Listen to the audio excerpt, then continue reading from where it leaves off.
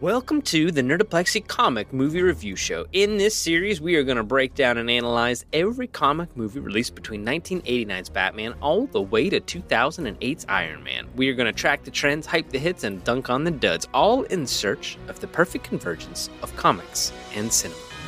Joining me on this epic journey is my longtime friend and frequent co-conspirator, Sam.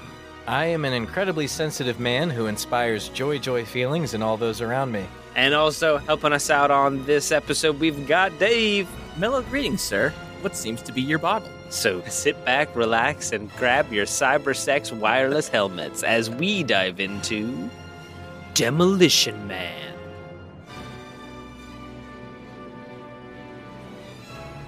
Who, if they do that while they're listening to the podcast, what happens? Am I gonna have to start making the faces? You'd have to be wearing the opposite helmet. It's like a CTV system. It's only 1-to-1. Oh, I see. You gotta be paired first. So should we be sharing our PO box now? In case you want to send a gift to the podcast, aka the other half of your virtual sex machine. Although these basically exist. Yeah, they have those nowadays, which is... They require some manipulation. Heartwarming and also alarming. I love the idea of that, but also the implications are pretty shocking. The idea that it could be hacked is also shocking. Released October 8th, 1993, Demolition Man was directed by Marco... Oh, shit, I smudged his name. Polo. Found you. Or you found me. I guess that's how that game works. Fish out of water. Is it Marco Rubio? No, it's Marco think so. Brambilla. He's a music video director, a commercial director. This is his first big break. That's really impressive, actually. Yeah, I guess one of the producers had him pegged, lined up, and directing Sylvester Stallone and Wesley Snipes. Pretty wild. Sandra Bullock and Dennis Leary also, this is first appearance. This is the first big movie for both of them, certainly. Dennis Leary's just doing stand-up at this point, stealing Bill Hicks jokes. They wanted to incorporate his shtick into it. As you can see, he gets 2.5 minutes a little bit later in the end, like the third act there. I wonder if Bill Hicks went to see this in theaters. I don't think so. Was he dead by then? No, he wasn't.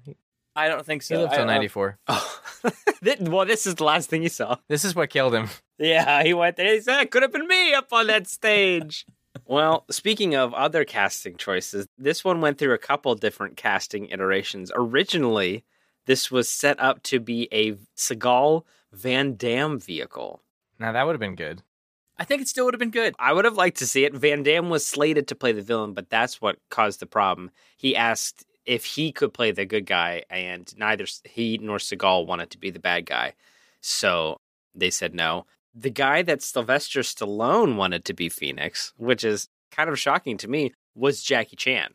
Has Jackie Chan ever been a bad guy? Well, no, not really. I don't think so, because that's why he didn't want to be a bad guy. That would be so against type for Jackie Chan. I don't know how he would do it. I would still watch it.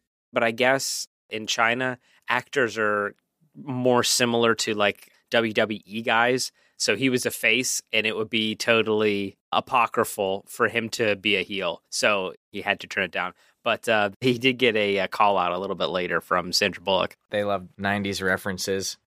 I love the Schwarzenegger call out that came later. Two things that they got kind of close in their predictions of the future, and that would be Schwarzenegger president. I think that's close enough. Mm-hmm. And the 3 seashells. The 3 seashells, yes. And that Radio Shack is closed. Yeah, and that Pizza Hut survived the franchise wars. For our purposes, we saw the Pizza Hut cut, but this is the bootleg. Yeah, the Taco Bell is the original. Oh. Dinner and dancing at Taco Bell? I mean, hey, I like Mexican food, but come on. Your tone is quasi-facetious, but you do not realize that Taco Bell was the only restaurant to survive the franchise wars. So? So, now all restaurants are Taco Bell. No way. Welcome to Taco Bell. We got a hand of the Italian cut, which has Pizza Hut for Europe because they don't have Taco Bell over there. We got a naughty version. Dinner and dancing at Pizza Hut? I mean, hey, I like a big fat piece of pizza, but come on. Your tone is quasi-facetious, but you do not realize that Pizza Hut was the only restaurant to survive the franchise wars. So? So, now all restaurants are Pizza Hut. No way. Welcome to Pizza Hut. I made sure. I meant to say Taco Bell. It was perfectly curated. Yeah, so with the Taco Bell stuff, this is a real 90s. Honestly, I feel like this might come into a renaissance now because people are so hyphy on the 90s. So This is about as 90s an action movie as they get. is this the last good one? The worse their future guesses are, like to what the futuristic world will be, the more 90s it became. It was the most 90s view of the future that you probably could have ever seen. Retrofuturism, that's called. You could see the things that the 90s world was scared of. Before we get too far into it, I just want to say this movie, there's a time jump. You guys know that there's a big time jump. Only 40 years. Why did they only do 40 years? That seems ridiculous. It was only 40 years. That's one problem. The other problem is the very beginning of the movie is set in 96 and there's cryo-freeze prisons. So why wouldn't they start the movie in 2000 if they're filming in 93? They only gave them 3 years to come up with this cryo-freeze process. Yeah, they messed up the timeline a lot. That's like if I was like, oh, the future of 2024. Like, that's not that far in the future. Not far enough. It's not going to be that different in 2024 than it is right now. I was shocked to find out that it only, I believe it's 36 years had elapsed because in my memory, it was like 100 years or 200 years. Yeah, same. The idea that people from the original timeline that John Spartan, Sylvester Stallone, comes from are still alive is buck wild. And still working.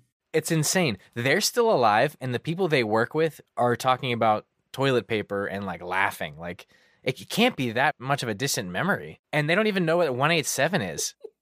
And they're cops. Yeah, that's nuts. For the average citizen, it'd be weird, but they're literally cops. That's their whole job. I could say, like, oh, I forgot what the jaywalking one is because I never write those up. But you know what the worst thing is that can happen. And Sandra Bullock's character is like addicted to the 20th century. She would have definitely known. Cause it's 187 on an undercover car. There's no way it's a future world where there was a huge catastrophe in 2010, and basically it seems like society was reset because of the big one. That being said, I don't know that you forget Samuel L. Jackson's role in the film 187. Exactly. Wiggle your phalanges. The flanges!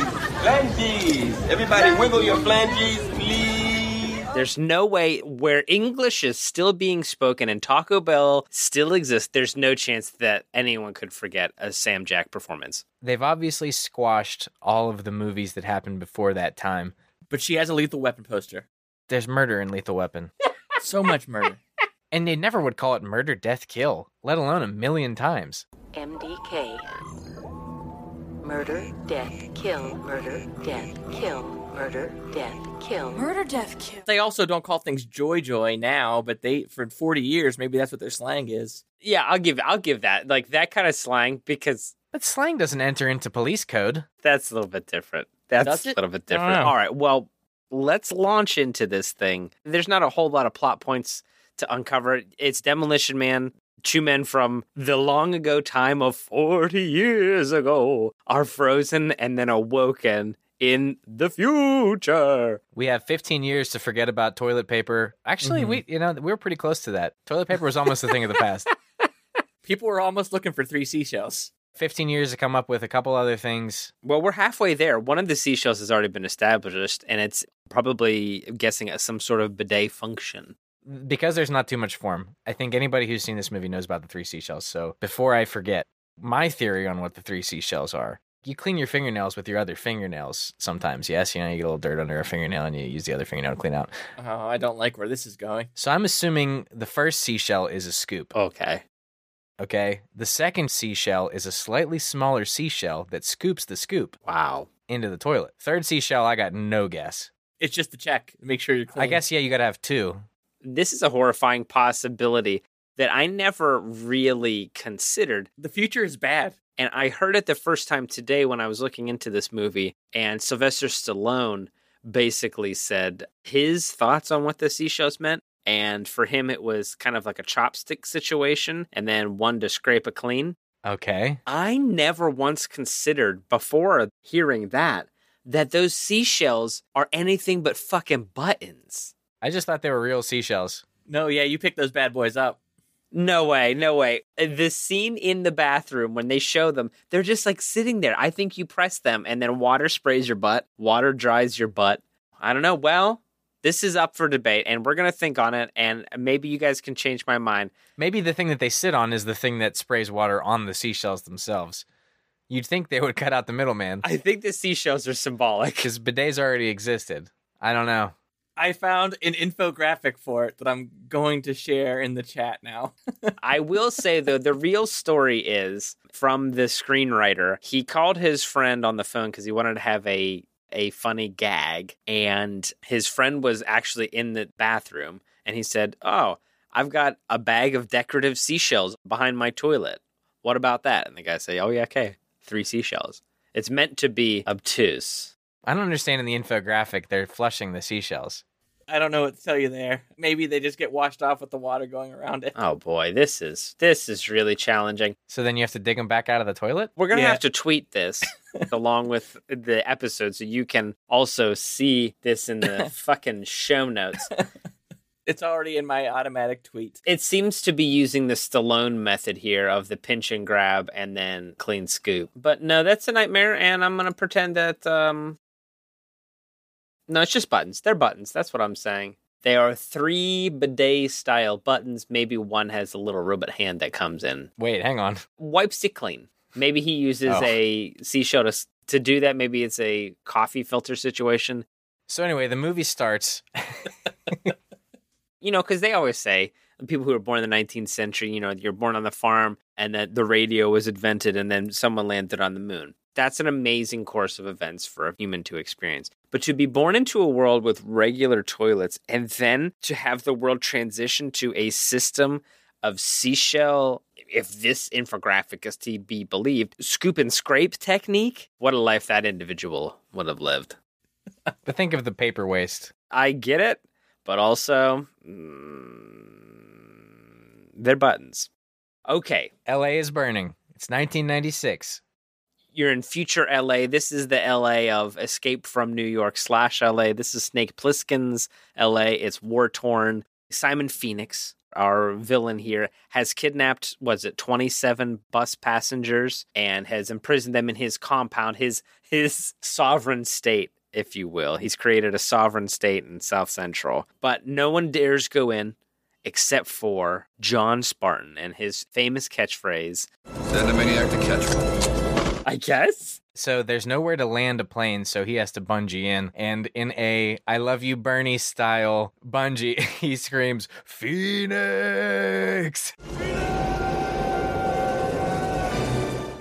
Comes down. Is that what he says? I thought he screamed freedom. That's what I thought he said too, but Phoenix makes more sense. He screams Phoenix.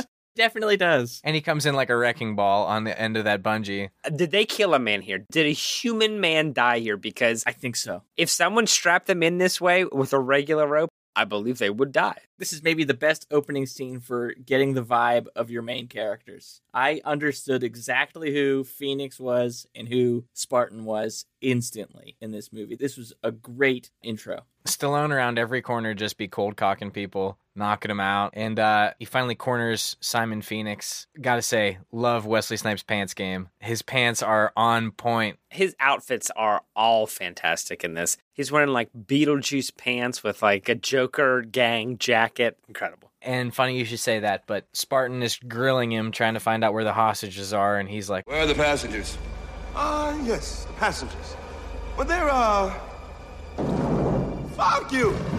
Passengers are gone. And they have this very, like, Batman-Joker dynamic. They do. I was thinking of the Joker this whole time. And I'd be very surprised if that wasn't, like, a heavy influence. I think so, if not subconsciously, at least. And also, I don't need to tell anybody that you need only look at the DVD cover to say that there's palpable sexual tension between the two of them. Oh, yeah. And they were into each other. And it's wonderful. I think it's just a celebration. Which brings me to my parody porner, which would either be called Exhibition Man, yeah, or he's just bottomless. You know, he's a Spartan. You know, that's Spartan. Yeah, he's Spartan. Look, and Simon Phoenix, and oh, very good. That's a nice touch. Could possibly also be Submission Man. Just depends on the vibe of the particular programming, if that makes any sense. Hear me out. I appreciate that, but are you willing to hear some notes? Mm-hmm, yeah, this is the table read. I think you might be missing the bigger picture here. You're swapping words, and I think we just need to add one word, and that word being anal. Yeah, okay. Yeah. We all were there. I just didn't want to say it. There's also Domination Man, if you are going to just replace a word. Domination Man is just a much better kind of vibe, but you know what? Anal Domination Man's that's really gonna push some VHSs. It's gonna go real smooth. That's gonna sell. We're gonna move some smut here. We're gonna move some breakaway striped pants. Indeed. Well, we're also gonna move to a ton of fucking gasoline. Why does he have that much gasoline? I mean, except that this is the plan all along. Somehow. Here's my thing. This man is a loon because even before Spartan comes in, he's already smoking. He's bumping rails and smoking cigarettes in her room, absolutely stuffed to the gills with gasoline. Barrels that all are poked holes in, dumping everywhere. It's a good vibe. They have a fight and then the building blows up. John Spartan, he carries him lovingly from the building. He puts him over his shoulder. To the tune of I Will Always Love You. The firemen carry. John carries Phoenix out. He runs away. The whole building does a big explode.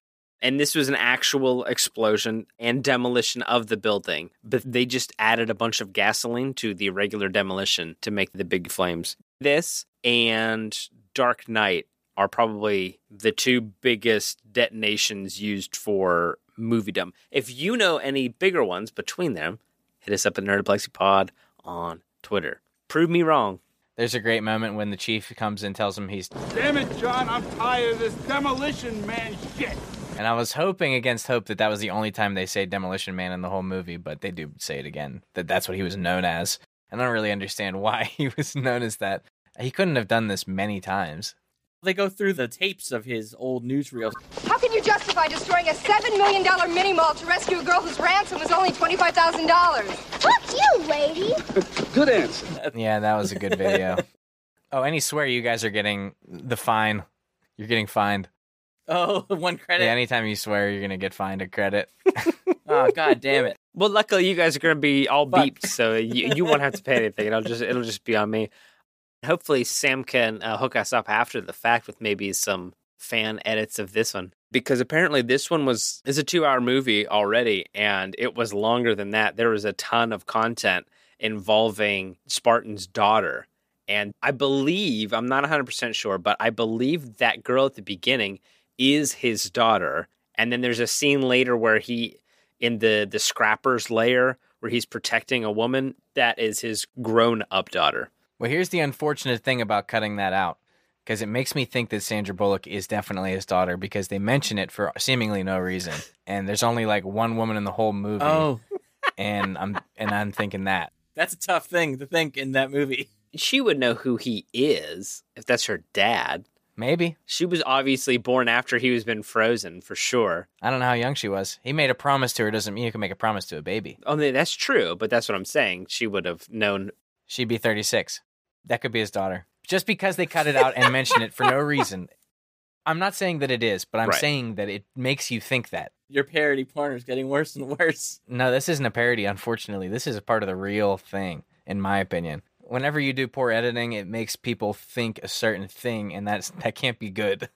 So we come to find out after the explosion that those 30 or so hostages aren't somewhere else. They are on premises, and they were blown up as well during this thing. Although Spartan says he did a thermo check and there's only 8 people. As if it was like the coolest thing ever that he only killed 8 people, or it was only a party to the deaths of 8 men. He was super proud to only murder 8. Well, even still, he checked one time as they flew in from the helicopter and dropped him off. He was like, "I looked, boss. I checked. It was fine."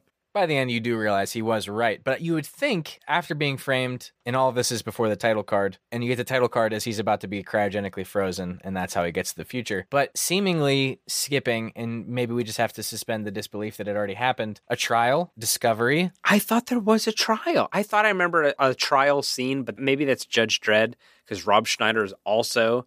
Or Tango and Cash definitely has one. It's a similar setup, yeah.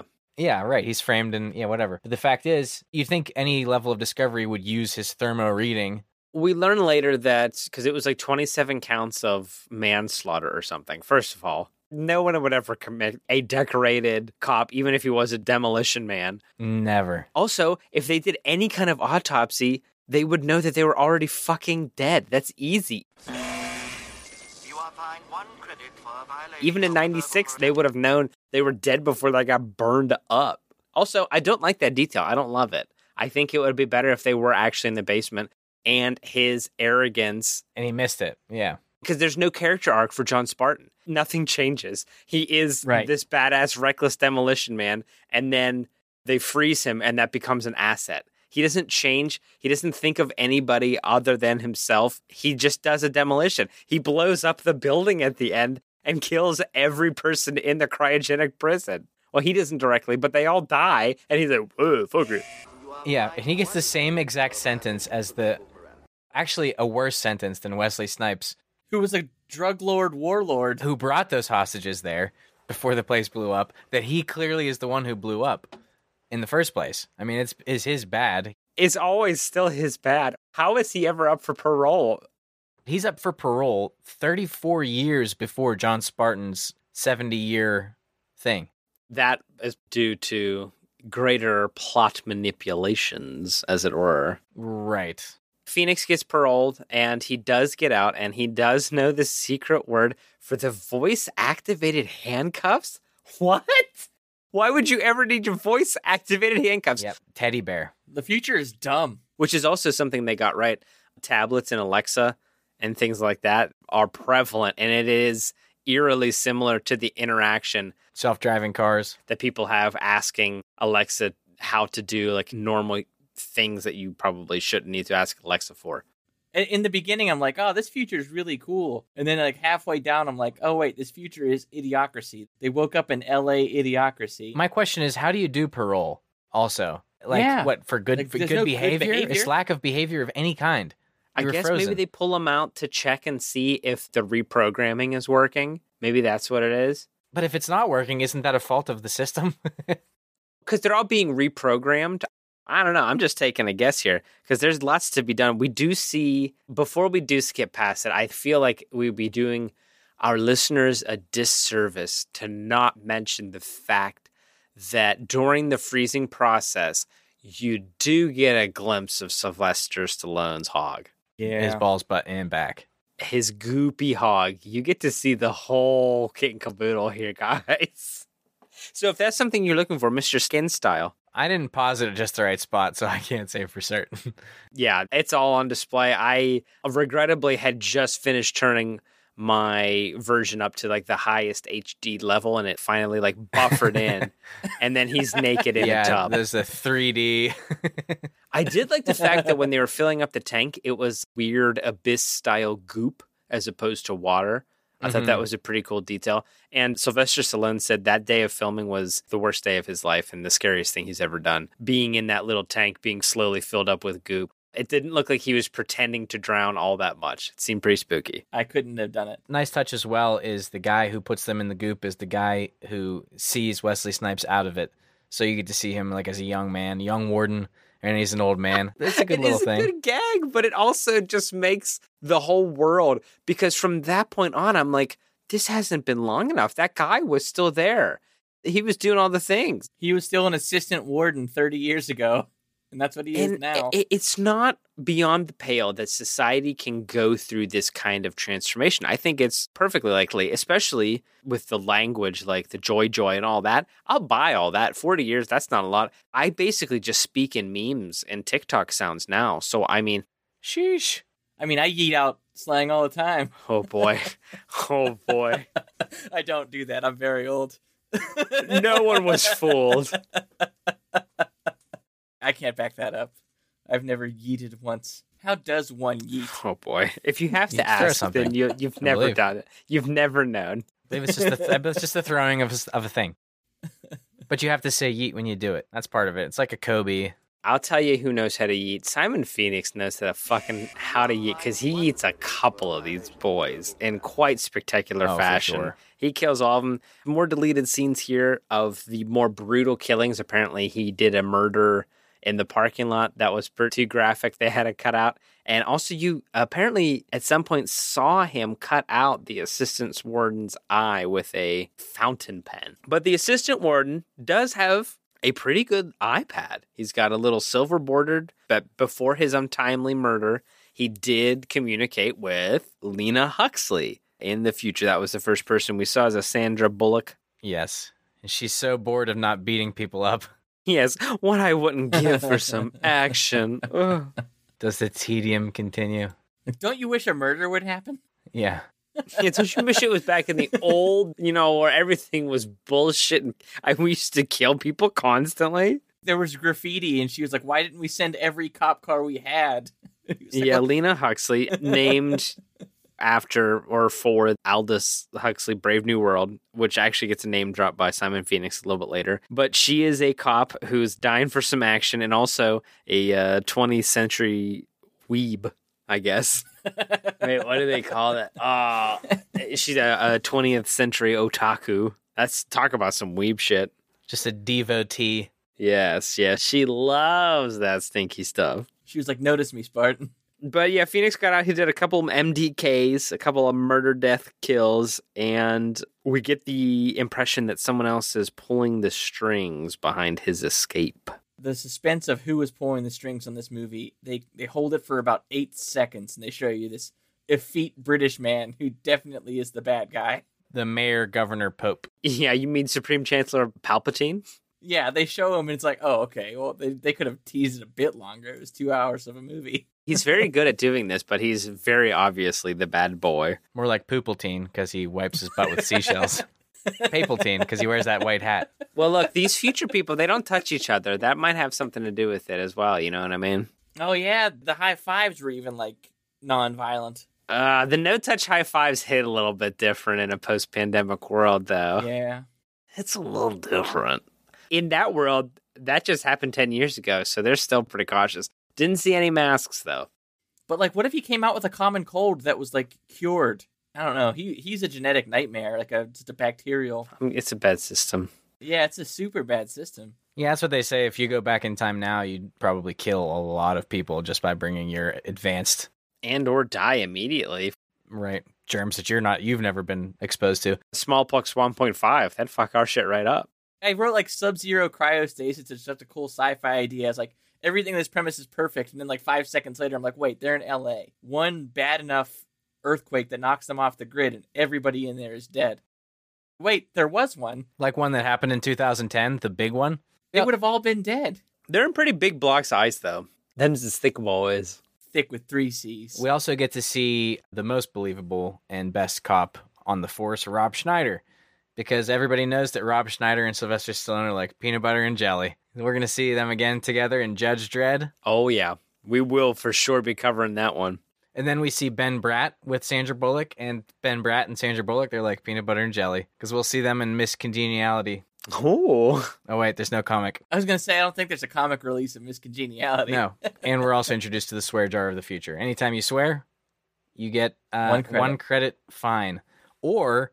if you're Wesley Snipes, the first time is a 1 credit fine. The second time they call the cops. That was rough. That shit was bad. Maybe that's standard procedure. His second word was it was like, and then he said, oh, okay. His second word was so maybe that's why it was like bad enough. They were like, uh-oh. Yeah, we have to call the cops on this guy. We got to call the cops. I don't know, Dave. I think it's a bad look for the San Angeles police. No, I agree completely. It's a bad I did not see a single person of color up amongst like the upstairs people, as it were. We've gone too far. We'll let people draw their own conclusions whenever I say only Wesley Snipes gets the fine and then immediate police call. Yeah, it was a swift one too. You draw your own conclusion. And these are some Alexa cops for sure. I really like the bit. The one cop is asking Alexa, basically, for all intents and purposes, how to subdue the prisoner. Maniac has responded with a scornful remark. Approach and repeat ultimatum in an even firmer tone of voice. Add the words, or else. The Wesley Snipes improvs are on point. They are. Yes. And especially when he's speaking Spanish at his parole. I thought that was really funny. Oh, that was a great moment. Oh, my goodness. That was really cool. Translating everything that the warden was saying was improv. That's amazing. All of his quippy lines are just him just riffing. Even Simon Says Die? I imagine. I have to believe that. No, that was written. I don't know. His name is Simon Phoenix. That had to be written. That was definitely written. Oh, I also made a note that Wesley Snipes is dressed more like Dennis the Menace than Dennis the Menace was. Okay, so now that we're talking about Simon Phoenix's overall look, excellent, because I did want to bring up his dyed blonde hair. That was not a choice he wanted. The director or producer, somebody really wanted him to do that, and I could not help but be reminded of the Golden Lords from Meteor Man, released the same year. I was going to say make a meme that says, I'm going to tell my kids this was Dennis Rodman. Funny you should say that. Dennis Rodman saw Demolition Man, went back, saw it again, and then dyed his hair because he thought it was so cool. That's phenomenal. And it is cool. Oh, that's great. Dennis Rodman dyed his hair blonde because of Demolition Man. This movie is important. And not just because of that. So after the cops are trying to detain Wesley Snipes, the music cues and the fight after that are so good. I've heard of beating the brakes off of someone, but not about beating the brake beats off of someone. Because every time he hits someone, it's like a record cut, like a scratch. Yeah. Yeah. We can talk about some other things. Let's get the whole plot out of the way because there's not a lot of plot to it. Emperor Palpatine, Dr. Cocteau, and Otho. You read my mind. Otho, my man Otho, does make an appearance. I was so excited to see him. Glenn Shaddix as Associate Bob doing the fucking Lord's work. What a great niche he occupied for like 4 movies. All right, let's do it. It's time for IMDb Corner. Let's see all the movies Glenn motherfucking Shaddix has been in, baby.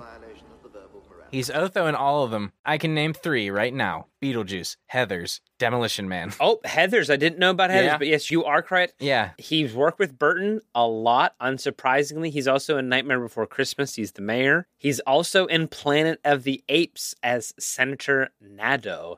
And oh, Father Ripper. Is he play a priest? Ay caramba in Heathers. Priest, yeah. He's got a huge voiceover career, which is really great to see. Man, I'm about to put $5 down so we cover Heathers. I love that movie. Real Monsters, Bobby's World, Life with Louie, Dinosaurs. Yeah, he's all over this. He's great. More recently, comic related. And, oh boy, here's a fun thing. He's been in Teen Titans. He's been a couple of characters. And more recently, he's died 12 years ago. I was going to say he's in Carnival. Oh, no. May he rest in peace. But he has not done anything more recently. You just ruined my William G. Scott. Rip, man. Born in 1952 in Bessemer, Alabama. Pour one out. He did do a stint on Jackie Chan Adventures. So that brings it. There you go. It's all tied together. Now we can move on. It's all tied together. Now we can go away from the sad death of Glenn Shaddix. Thank you, Sam. Our IMDb in memoriam. Yes, it's a new segment. So, okay. Now we get to the very funny bit where they've decided exactly what Sylvester Stallone says earlier, where you need a maniac to catch a maniac. And they're going to unfreeze John Spartan as well, who hilariously, as we said before, they're going to unfreeze him to do police work. And his parole was not up before Simon Phoenix's. That doesn't raise any red flag with him. And I also wrote Naked Stallone is hilarious. It's pretty good. And I'm wondering now if this is possibly some inspiration for Austin Powers. Could be. Maybe. It's basically the same fucking bit. They unfreeze this fool. He's a fish out of water. It does him all the things. The 3 seashells, a swear jar, all that. The first thing he does is go take a piss. A comically long piss. He gets his penis enlarger. It's all good. So you mentioned his early parole, Simon Phoenix. But he's been sprung for a specific purpose, and that purpose is to kill Edgar Friendly. He's a kind of revolutionary character that Dr. Cocteau can't take care of. He can't figure out how to solve, so he's got a killer. I would have loved a bit where every time they said Dr. Cocteau that they got a fine. Now you got to give yourself a fine or beep yourself. No, it's his name. His name is Dr. Cocteau. They should have done that. Well, he makes the rules. It's actually Dr. Cocteau's voice that tells you to pay the fine. I'm pretty sure it's him or someone generically like him. But speaking of computer voices, Adrienne Barbeau takes another stab at computer voices in this one. She voiced in The Thing, and yeah. With chainsaw arms. D cups full of justice. Anyone would want to be a Barbobot You're right. with chainsaw arms. All right, well, make a note for Sam to pull that clip. They spring John Spartan. They thaw his ass out because they tried to capture Phoenix and it didn't go very well. No one stole his mojo while he was frozen, thank God, because he still got it. And, okay, is this the best Stallone has ever looked? Is this the peak? I mean, It's got to be. It's got to be peak. I think this is the peak because after this, that's when he has to start juicing. I think he's still all natural here because It's HGH after this. he looks fucking shredded. My man's like an upside down triangle. It's nuts. Cocteau told them, like, do everything in your power to get this madman, and he should have been more specific. It was do anything except for wake up somebody to get this guy, because he didn't want them to. He obviously didn't think that they would think outside of the box this much. Outside of the bun. I mean, Liv Moss, obviously. Lena Huxley lives Moss, so she knew to think outside of the bun. Yo quiero Taco Bell. They're trying to track down Phoenix. He doesn't have like a low jack chip like everybody else has got. These days it would be a cell phone or your booster vaccine. Shut up. My 5G signal still blows. Oh man, yeah, I still can't get a signal. So they have to track him and they can't figure out where he was going to be. Alexa says he's most likely to set up another drug ring, and that's what the chief believes, but they've got John Spartan and he knows my dude's going to look for a gun. And the only place where they have guns is in a museum, in the Hall of Violence, ammunition. Where else are you going to dump your hormones? Very close by. Fully loaded, non-disabled firearms. Anyone could have thrown someone through that glass if this guy could. Talk about yeet. That is the absolute best yeet. When he picks that man up and flips and smashes him through the glass, that's my favorite part of the movie. That's when you get... Mellow greetings. What seems to be your boggle? And then he says, how much do you weigh? He tosses him through the glass. It was so good. Well, he's so mad that he said boggle to my face. You say boggle to me? My boggle. Don't you know who I am? There's a couple good bits, and I'll drive, and then Stallone gets in, and he realizes he has no idea who's going to drive, and it's you drive. And then they listen to, like, hot dog commercials, which I'd love if we ended this episode by singing the hot dog jingle, but I don't know if we're ready for that. How did they not get Oscar Mayer for Armor this? hot dog. Armor hot dog song? What the fuck is that? Right. I mean, I know it. Well, they honestly, they couldn't get too many people to sign on to this. The reason why it's Taco Bell, especially in 1993, I believe the Taco Bell went up in our neighborhood in 1996, 97, somewhere in there. Yeah. That wasn't their first choice. They went to all the different franchises that I'm assuming McDonald's, Burger King, etc., and they all turned them down. And then they got to Taco Bell and they're like, yeah, fuck it, we'll do it. We're Taco Bell. Do you know about us? This is when they're selling weird. 30-cent tacos. Just buy like whole bags of them for like $3. When Taco Bell came to town in our little corner of the world, it sold 30-cent hard shell tacos and 60-cent soft shell tacos. You'd think the hard shells would be more expensive because of the grease applied to them. Well, soft shell tacos were very rare. No one had those. You didn't get a soft tortilla. You got the Ortega box, and that was it. So there's a Rambo reference, which I thought was good. I liked that as well. Followed immediately by a Star Wars reference and a gigantic fight. The museum fight is very good. A well-choreographed fight with quips that were apparently ad-libbed by Snipes, which is so wild to me. Snipes is a huge martial arts practitioner, as we'll get to, and I believe 98 when Blade hits theaters, which I'm very excited about. But I did see that there was a note on the interwebs that I came across that some of the fight scenes look clunky, which I didn't believe. I thought the choreography was very good. But this might be some press hype stuff that they said that they had to ask Wesley Snipes to slow his moves down because they blurred on camera. And I was like, okay, would you though? I've seen Kung Fu movies. These fools move fast. Wicked fast. Maybe they just had really shitty cameras then. I don't know. Right. Wesley Snipes, being as slippery as he is, though, he does get away. And he gets Future Pope in his sights and realizes he can't shoot Future Pope. And that's when we find out that Wesley Snipes is under Future Pope's control. As expected. And then there's the incredible swear confusion bit for Huxley, which I thought was weird because, as we'd said, she's seen all these 90s movies. So I'm going to cut in those right now. He's finally matched his meat. You really licked his ass. Let's go blow this guy. Unless they're all extremely TV edited. Oh, perhaps. Could be. I mean, I did grow up on the TV edits, all my action movies. This is what happens, Larry. You see what happens, Larry? You see what happens when you find a stranger in the Alps? That's what happens. That's from Big Lebowski. Big Lebowski, when you fuck a man in the ass and when you find a stranger in the Alps. A stranger, it's still a stranger. You blank a stranger in the blank, and it's you find a stranger in the Alps. I see.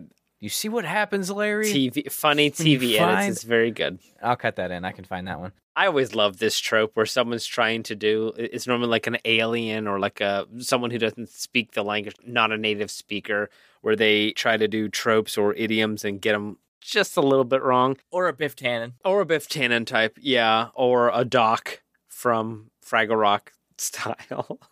Where you just miss them by this much. And Sandra Bullock's got a ton of these, and they're very good. And honestly, I don't want to give Sly Stallone credit for this, but his reactions are pretty good. There's pretty good laugh lines, all of these. Mm-hmm. All his reactions do, blow me? No, blow away, man. Oh, not like suck a dick or anything, man. You gotta blow him away. Papletine is, now invites Spartan to Pizza Hut in our version, or Taco Bell for dinner, because he says that Spartan saved his life, and Spartan's like, I don't think I really did. I think I showed up. Did I though? Yeah. So he just gaslights him. And then during this Pizza Hut dinner, he asks for salt. He asked for cigarettes earlier. Salt's illegal. Cigarettes are illegal. Anything bad for you is illegal. Although you do need salt. I mean, at least some. But maybe it's like whatever's in your food already. Yeah, salt is weird to me because, like, you for sure... Salt as an additive is illegal, maybe. Okay. It's one of those things you super need. Just require it. But it's this 90s understanding of diets, which is always ever evolving, so... It's 90s backlash. If they made this movie today, it would be gluten. Then it was salt. Yep.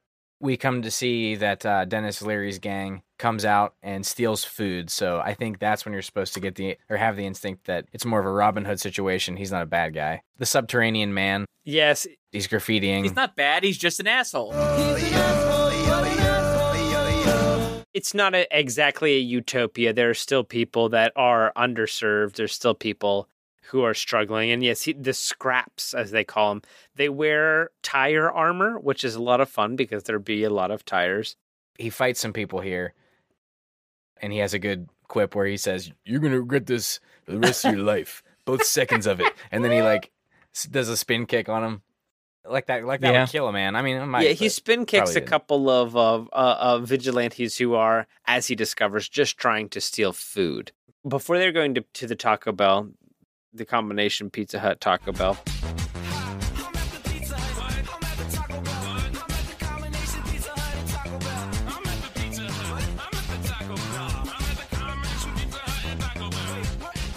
They do mention, for instance, seconds as TikToks, which is another kind of slightly prescient. Oh, yeah, kind of prescient. The scraps raid the Taco Bell, and they're trying to steal food, and John Spartan's like, well, that's kind of fucked up. I was having a lot of fun whooping these criminals, but they're just stealing food. If it was money, that would be different. I could punch them good, but it's food, so now I feel bad. But he and Lena go back to her place, and she's all wound up because of all the violence. That's literally what she says, which I understand, like you feel your life's in danger, so you're trying to live. And she's like, hey, you want a frick? He's like, yeah, of course. I do have a note here, and I believe this is a Sylvester Stallone line, but it is Hunka Chunka. I mean, Bodie, the wild mambo, the Hunka Chunka. That is no longer done. Some Hunka Chunka. And he's wearing that great silk gi. Whoa. Honestly, though, the fashions here, say what you will, I wish. That's 2032. I'd be so psyched in 10 years to be wearing a sleeveless 4-layer kimono. He looked so comfy. Oh, my God. I'm in for it. Now, her dress seemed much worse. It was just like a bunch of jewels, parchment paper. It was a ton of, chainmail with beads. I thought it was seashells. I've eaten Taco Bell before. I say, well, that makes sense. We've already established Lena Huxley lives fucking Moss. And she brings out her sex helmets. And you put one on, and they put one on. Everybody knows about this. And which I thought sex helmets so that later on when he finds out that's his daughter, it's not nearly as weird. Because they didn't really have sex. Okay. They just wore VR helmets of sex. Still well, this is a great scene. Super weird. Hey, no tea, no shade. However you want to get down. I think this is great. No. I love the helmet. I think it's fun for them. You mean, no, I meant about the sex helmets. Oh, no, interfamilial. Okay. I see. Yeah. I mean, if it's all pretend, it's fine. Even if it has to be step if it's pretend.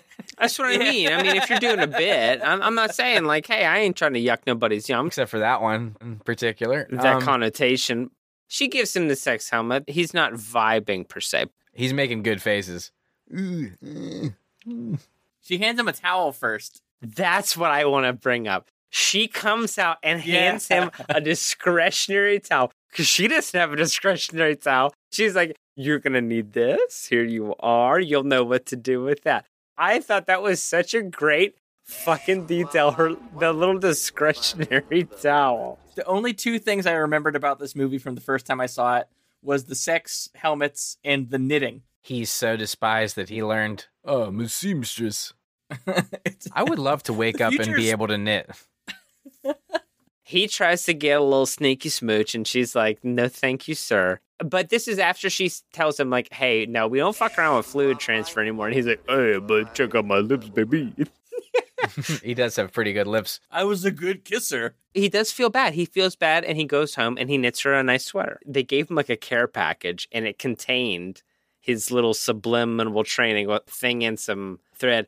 And the way he was like setting himself up, I think Sylvester Stallone knows how to knit. At least the director knew how to knit and choreographed it well. Sly knows how to knit. I think though he also got a video sext call to the wrong number just before he starts knitting. And do you think that's okay? Like as far as their society goes? I think that's fine. Or was she fine for calling the wrong person? No, nothing about. There's no nudity taboos. It's only physical interaction taboos. Okay. So I'd imagine the visual interaction and the video of it all, much like today, physical interaction is way down, but online interaction is... But? That's what I'm talking about. That's what everybody's talking about, if we're being honest. Yeah. Really licked his ass. That's quite a boggle. Hey, no kiss, kiss, no bang, bang, my friend. This movie predicted everything. Even kiss, kiss, bang, bang. Who would have known? Robert Downey Jr., Val Kilmer. Do you know what you see if you look up the definition of an idiot in the dictionary? My face? Like, no, you'll find the definition of an idiot, which you're fucking being. One of Val Kilmer's greatest performances, honestly. That and Doc Holliday. And he could have just dined out on that for the rest of his life. Yeah, those two things. Shane Black did that one, Kiss, Kiss, Bang, Bang. And actually, another comedy screenwriter, Fred Decker, did a bunch of uncredited rewrites on Demolition Man. Does that make us a triple decker? Black and Decker. We already did this one. Black and Decker? We did that one? Yeah, we did Black and Decker. We did that one, yeah. It was Monster Squad. Was the movie? Whatever one was Shane Black. We did a double decker because there were 2 Decker movies during Halloween. But that's why now we're at the triple decker. Yes. So John Spartan's in on this. He's figured out... Cocteau's in on it. He tells Huxley that he could be really subtle. So what he does is he shows up in Cocteau's office and shoots all of his monitors. And then Otho passes out. Well, then how does he get to the real Cocteau? He's just there. Well, that's what it is, man. I was about to ask you that. So he shoots those things, and I think he must have turned his gun on Otho, like, show me his freaking office. And then but Otho passed out. And then we do. When he shot the camera. He's a detective. That's really what it is. John Spartan is a smash cut for us. Doesn't mean that he appeared right there. While the Palpatine is monologuing, John Spartan is able to get the drop on him and does threaten him with that weapon. And it's just a hunch, and he pulls a gun on him, which I think is pretty great. Well, he just says, but it's just a cop thing, baby. I got a hunch. Well, he's got balls. He says it like 40 times. What can we say? But like, as Dennis Leary says, he's got balls. Yeah, he's got balls. Well, they do bring you joy. Is everybody that's in that... I saw those balls. Cryostasis or whatever, are they all programmed not to kill Cocteau because he didn't do it? This is a question I had because they make a point to say no one has been killed in 16 years. How could that be possible unless everyone's programmed to not kill anyone? If you're both chipped, you can't kill that other chipped person. Because that's the only thing I could think of, because Huxley's able to kill that other dude. Phoenix kills a bunch of people. Is he chipped, though? I guess he is. I think it's just a societal thing. I mean, they don't even do cusses anymore. No one has done an MDK for 16 years. So it just hasn't occurred to anyone. As it is known and will forever be known. It's a 187. It's an MDK, a murder, death, kill. It's an MDK, murder, death, kill. As everyone has called it from all of time. But did you notice the man who is eventually able to kill Cocteau? Did you recognize him? He's a sexual tyrannosaur. That's your man from Predator. Phoenix can't kill Cocteau because he's been brainwashed. But that's the only reason why he can't kill. People could kill. They just don't. You just have to believe it because of plot. Ever since the earthquake, no one's killed anybody. If it was 140 years... Well, it was 6 years after the earthquake, right? It was 2016. If it was 140 years, it would be so believable. But 36 years is not enough time for all this shit to go down. Exactly. Yeah, so if they said... People are still alive, for Christ's sake. That's my biggest headline for this whole movie, is not enough time has passed for the people to be this different. If 200 years in the future you say no one's killed anyone in 15 years, I would say, yeah, maybe you have that. Or even like 115 years. Maybe you know that. But it needed to be 200 years at least. This is just America. Are we to assume that this society is global? That's my question. What happened after the big one? Because was California by itself? It's Jesse Ventura, by the way. Yeah, okay. The body. Jesse the Body, yeah. Governor Jesse the Body Ventura. The Honorable. The world is different. Jesse the Body plays one of the Cryocons, which is what the Frozen Boys are called. And then there's the Scraps, which Jack Black makes an appearance in. I missed that also. Blink and you miss it. He runs during the Taco Bell scene, the Taco Bell heist. He's one of the guys that does a run up. I think he's got a line, but I'm not sure. So this is a good time period for Jack Black to start off. He's in this, and then as a little spot, and then Cable Guy. Can't be too long. Cable Guy's what, 97? 96. 96. Oh, wow, early. But yeah, there's a huge battle. The cops, Benjamin Bratt, Lena Huxley, and John Spartan go down to meet the Scraps. It's an under the street cute. There we go. There we go. They eat some rat burgers. They hang out. Rat meat burger. They have beer down here. You know, they're scrapping and scrawling. This is your, Fallout zone. Everybody's wearing, tire armor, and they all got guns and shit. The Utopia Elysium is upstairs having fucking helmet sex and stuff. These guys are down here scrapping and getting drunk. Having the real stuff. They're swapping fluids. They're down butt. Their joyous kind of moment doesn't last long. This is where we get our Dennis Leary rant, and he talks about... Joyous. He gets his joyous about the balls. And just talks about how he wants to smoke a cigar and eat bacon and stuff. And rub Jello on himself and run naked through the streets. I don't think that's what we're fighting for. We're not fighting for the same thing, Dennis. It is what you're fighting for if you're Anya Taylor-Joy in The Witch. Because my man just wants to live deliciously. He wants to rub jelly on himself. He wants to eat bacon and smoke cigars. That's the same thing. She just wants to live her life. She just wants to float around. Maybe sometimes you have to mash up a baby and rub it on your skin. Everybody's got to make sacrifices. I think that's a different kind of movie. No, Dennis Leary is living in that movie in this. Edgar Friendly. He's had to smash up a baby. I'm not entirely convinced that they didn't just go to where Dennis Leary lives and turn the camera on. I think at this time frame, 1993, it's not much different, honestly. Yeah, he was living down there. My man has probably eaten a fucking rat burger. For sure. But the Cryocons find them out. Phoenix has been programmed to kill Edgar Friendly. So they do a little battle. And then we get a nice little chase scene here where they find a car in the underground and they do a chase. Yeah, but what luck that Simon Phoenix found his two targets underground, and there's that big battle. And my favorite, though, and the only reason why I wouldn't just get it right to the chase, is whenever that goes wrong, he literally yells, "Everything's going wrong!" and then and then just zips out. Woo! Yeah, everything's gone wrong. And he just hops into Huxley's car. When he brings the Oldsmobile up, that old muscle car, felt like a very okay boomer kind of thing. Everything they did in the past was definitely right, and everything they're doing now in the future is definitely wrong. And I don't think that's what I got from that. I kind of did. I kind of got an okay boomer moment at that point. I don't know. I think old cars can still be cool. But, yeah, that's true. You know. But like Reed said earlier, he doesn't have an arc. Nothing for Sly Stallone changes. If everybody does it his way, it's the way to bring society back. This isn't entirely true. Well, I don't think he has to stop thinking muscle cars are cool. I mean, I'm with you. I agree with you, but also I think the muscle car is fine. It was like an eye roll moment for me, though. I thought it was a cool car. Hear me out. Not much of an arc, but he does start knitting. He does try to learn the new vehicle. He says, I'm going to have to learn this eventually, so, just show me how this goes. And to great effect, because he has to then use that car. His arc as it relates to Lena is actually pretty good, but that's the only arc there is. Paternal arc. It surprises me that any of these cars is drivable just by anyone in this future. There's lots of questions.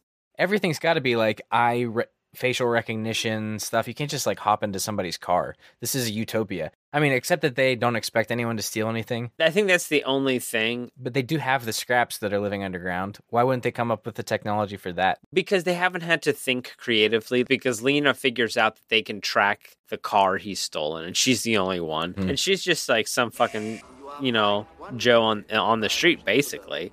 She's the loon, and she's the only one that, quote-unquote, knows how to think. If not for her, the Chancellor's... It's not fucking... That's not the Chancellor. Dr. Cocteau's plan would have went off perfectly. The Dr. Governor Mayor.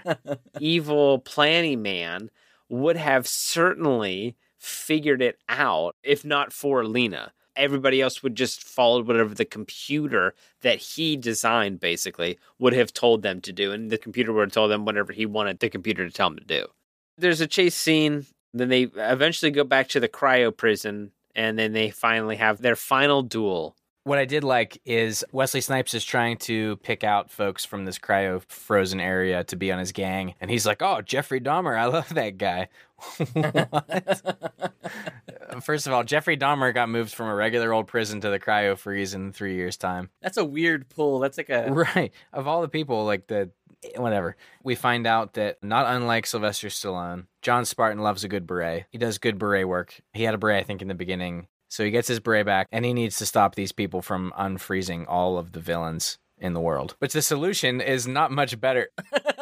Because he doesn't want to free them, but he's okay with what probably culminated in all of their deaths. Most definitely. He doesn't do a whole lot to cause the building to blow up. It's mostly Simon Phoenix. He's fucking with like the laser beam and haphazardly doing things. Just shooting willy-nilly. So there is a big showdown, and at the end of it, and I have written here that I'm pretty sure there's a not joke. Wesley Snipes says, I'll see you in hell. And I think that Sylvester Stallone says, not.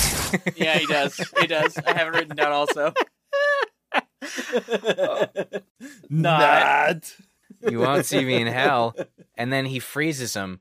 And, guys, the decapitation effect. He freezes him, immediately kicks his head off. It was clean as hell. Straight out of Mortal Kombat. I thought the freezing looked really bad. Oh, man, I thought it was great. When they got to the frozen body and then the actual murder, it looked really good. Yes, the freezing itself was kind of CG. It was like a great lightsaber effect and then kind of a weird freezing technique. And it was fine. But when he just swings back around and kicks his head off, his body shatters and his head falls on the ground. But when it shatters, there's also blood that comes out. The bloody slush? Yeah, it's slurry. Great. I think that's great. I think it looks a little Deep Sea Nine while he's freezing, but the actual kill itself is quite good. Oh, yeah, it definitely made up for the overly CG part. He wins because he killed every bad guy that's ever been locked up. The building explodes. Everybody inside dies. And he finally gets to do a kiss. And then he gets to say, I think I'm going to like the future. Now, I need to know the time frame of this movie. How many days has he been awake? Because he just found out that his wife is dead and he'll never talk to his daughter again. And then all it took was one kiss for him to like the future. And if it only felt like a day or two. You've had butterflies before, Dave. What tops that feeling? It's 2 days. It's 2 days. We see him go to sleep one time, and then that's it. Major corporations give you longer bereavement than 2 days when someone close to you goes. Hey, it's intrinsically linked, life and death. They went through a lot of harrowing experiences. I won't blame someone for love. What I will blame is, I think that age gap's a little funky, but it's fine. Now, when we're considering the age gap, are we considering the plus 36 years he was frozen? Not that he's 72, but that he is... She says she's like 74. Okay, well, I guess that's fine then. That's only a couple year age gap then. Yeah, okay, all right. That's not too much worse. I'm thinking of his real actual age as an actor where he's like 47 or something. No, he's older than that. He's like 52. Jesus. Yeah, okay. Well, but still, it's a movie. Well, how old is he? Sam, I hear you click clack and figure that out for me. 75. He's 75 now? Mm-hmm. Okay. And this movie came out in 93. So 28 years ago, he was... Sandra Bullock is 64 when she was born. She was 64 when she was born? It was a real Benjamin Button situation. This is like a Benjamin Button. I knew it.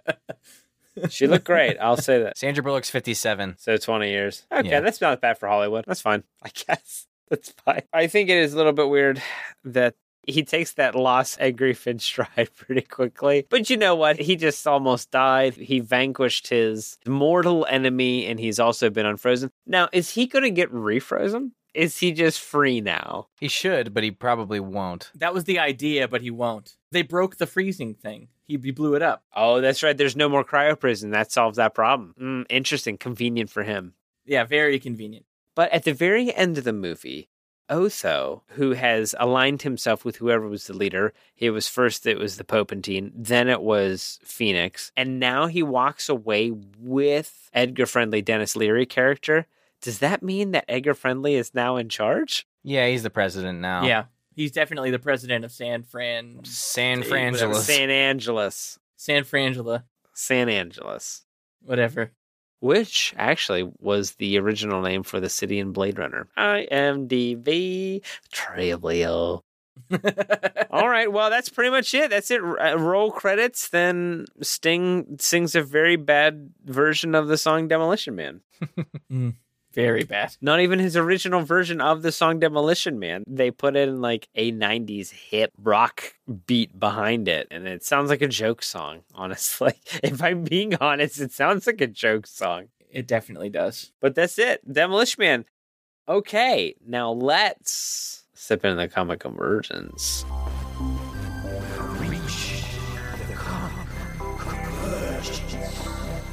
We're talking about Demolition Man. There was a comic that was an adaptation of the movie Demolition Man that was put out. So how many times has this happened on the podcast now? So there was Dark Man, where we watched Dark Man, and then they do the comic comes out after the movie. That came out simultaneous. Was the other one then Meteor Man? The comic came out after for Meteor Man. Demolition Man, came out at the exact same time. It came out in 1993. It's based on the movie. It goes through basically the plot of the movie, and the characters Simon Phoenix and John Spartan look like Sylvester Stallone and Wesley Snipes, Simon Phoenix character. It's not too bad. It is extremely rare because I don't believe it sold very well. I was looking at ways to buy it, and on Amazon there is a version available for over $600 if you were interested in that 4-issue run of Demolition Man, the comic. I'm a pass. It's probably wise. Now, that's not the only Demolition Man that exists in comics.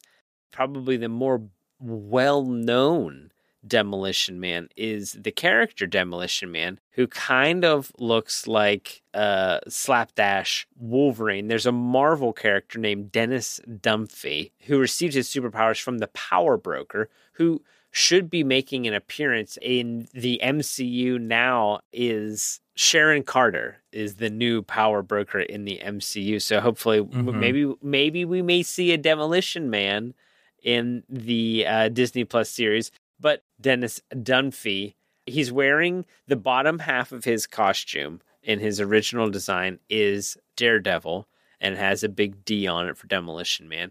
And the faceplate looks like Wolverine's brown costume. And both parts kind of a ripoff, but in canon. So he's actively ripping off those other superheroes as his own superhero persona. He's had a bunch of story arcs. He's worked with Steve Rogers a lot and a couple other things. He was in Civil Wars, but he's just basically a strong guy. So that is Marvel Comics Demolition Man.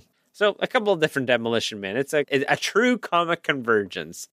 This movie did pretty well. It was budgeted at $57 million. I'm seeing opening weekend was 14, and the final gross was a cool 58. So it did pretty well for an October release, honestly.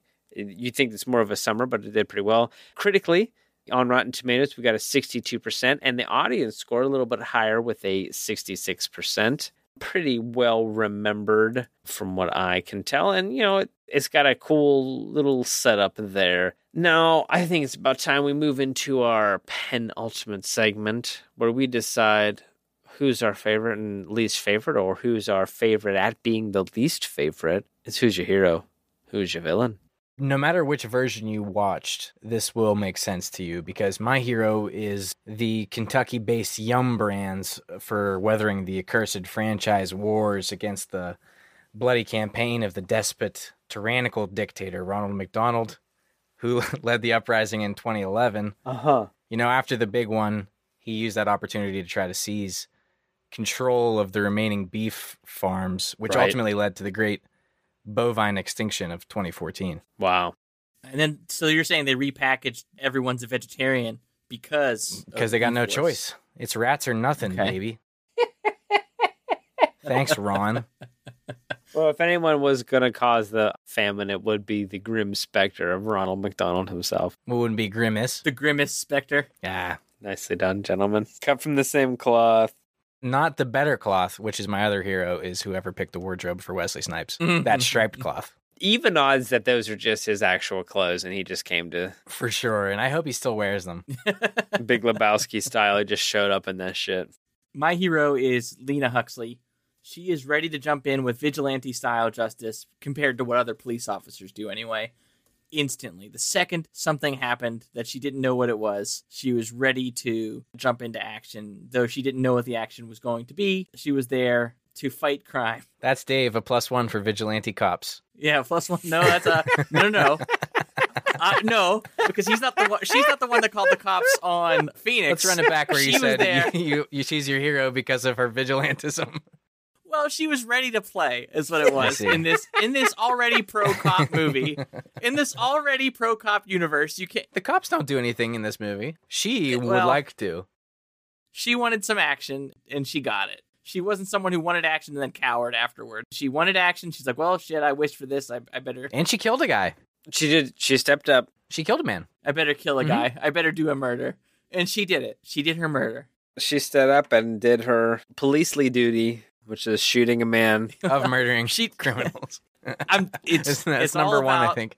In this universe, she had to do her murder. To serve, protect, but first, kill. Indeed. I think my hero, I'm going to pick Zachariah Lamb, erstwhile helicopter pilot and desk jockey, whose idea it actually was to resurrect John Spartan, because it was his idea to, it was his framing of that Phoenix is an old-fashioned criminal, so you need an old-fashioned cop. Zachariah Lamb, great guy. I love that actor. Bill Cobbs. Grand L. Bush. It's Bill Cobbs. Oh, that's the young one. He's the pilot. Well, let me scroll down a little bit farther and find Zachariah Lamb aged. Because you don't believe me? It's Bill Cobbs. Bill Cobbs, celebrated character actor. I can't believe you remembered Bill that. Cobbs. I mean, it's a good pull. I mean, good on you. So nice. Oh, you know what? He had a killer run on the Drew Carey show. Stoney. This is the guy you love. I love Bill Cobbs. Great story career. Drew Carey show. Michael Richards show. Touched by an Angel. Oh. Walker, Texas Ranger as Gino Costa. In one episode. Yep, that was in one episode. Would love that. He's storied. Oh, designing women. He was Henry and Charlie. He was Bill Women. Bill Women. And designing women. Ain't nothing but a sandwich. He's a bartender in 1977. Classic roles. So anyway, my villain is... No, wait, doesn't it go like... For another hour? The person who had the Probably. last... No, well, yeah, but the person who did the last hero gets to do the first villain. That's how we've... I don't think there's any form to this. But go ahead. Oh, that's just that's the way it Dave. had been going. I don't know Dave, what to tell you. Go ahead, bud.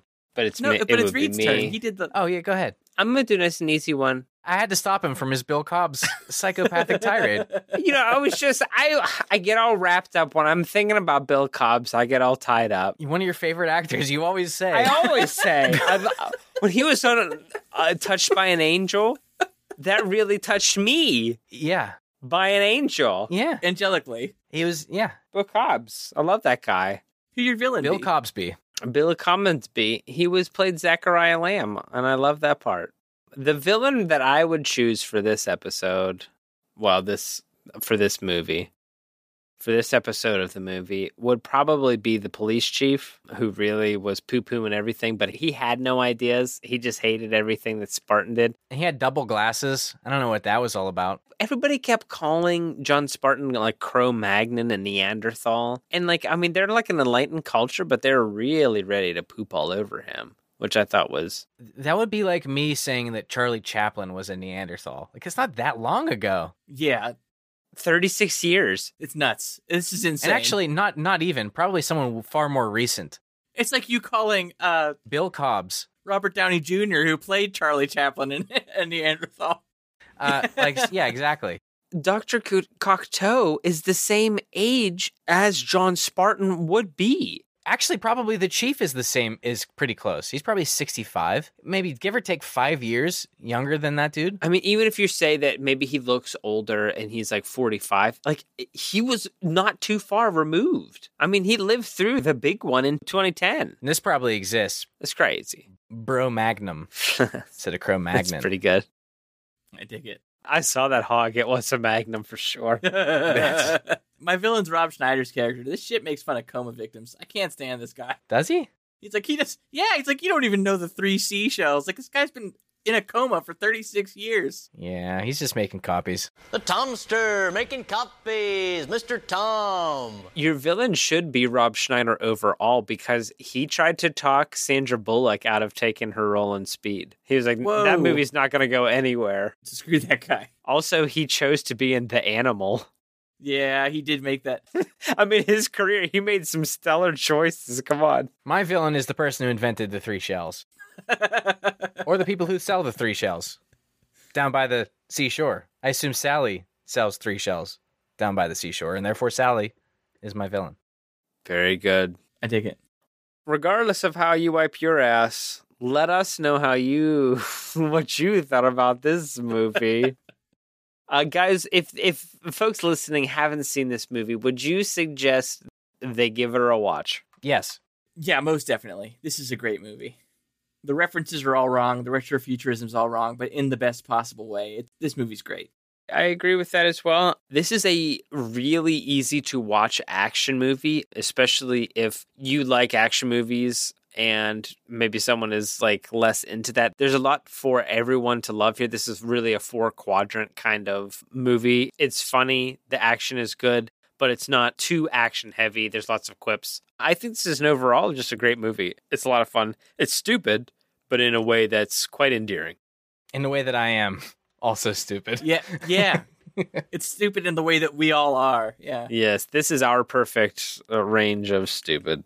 Let us know what you thought. I think if you're listening to this podcast, you've probably run through this flick once or twice. So let us know what you think of Demolition Man. Also, thank you so much for listening. Please remember to rate, review, and subscribe.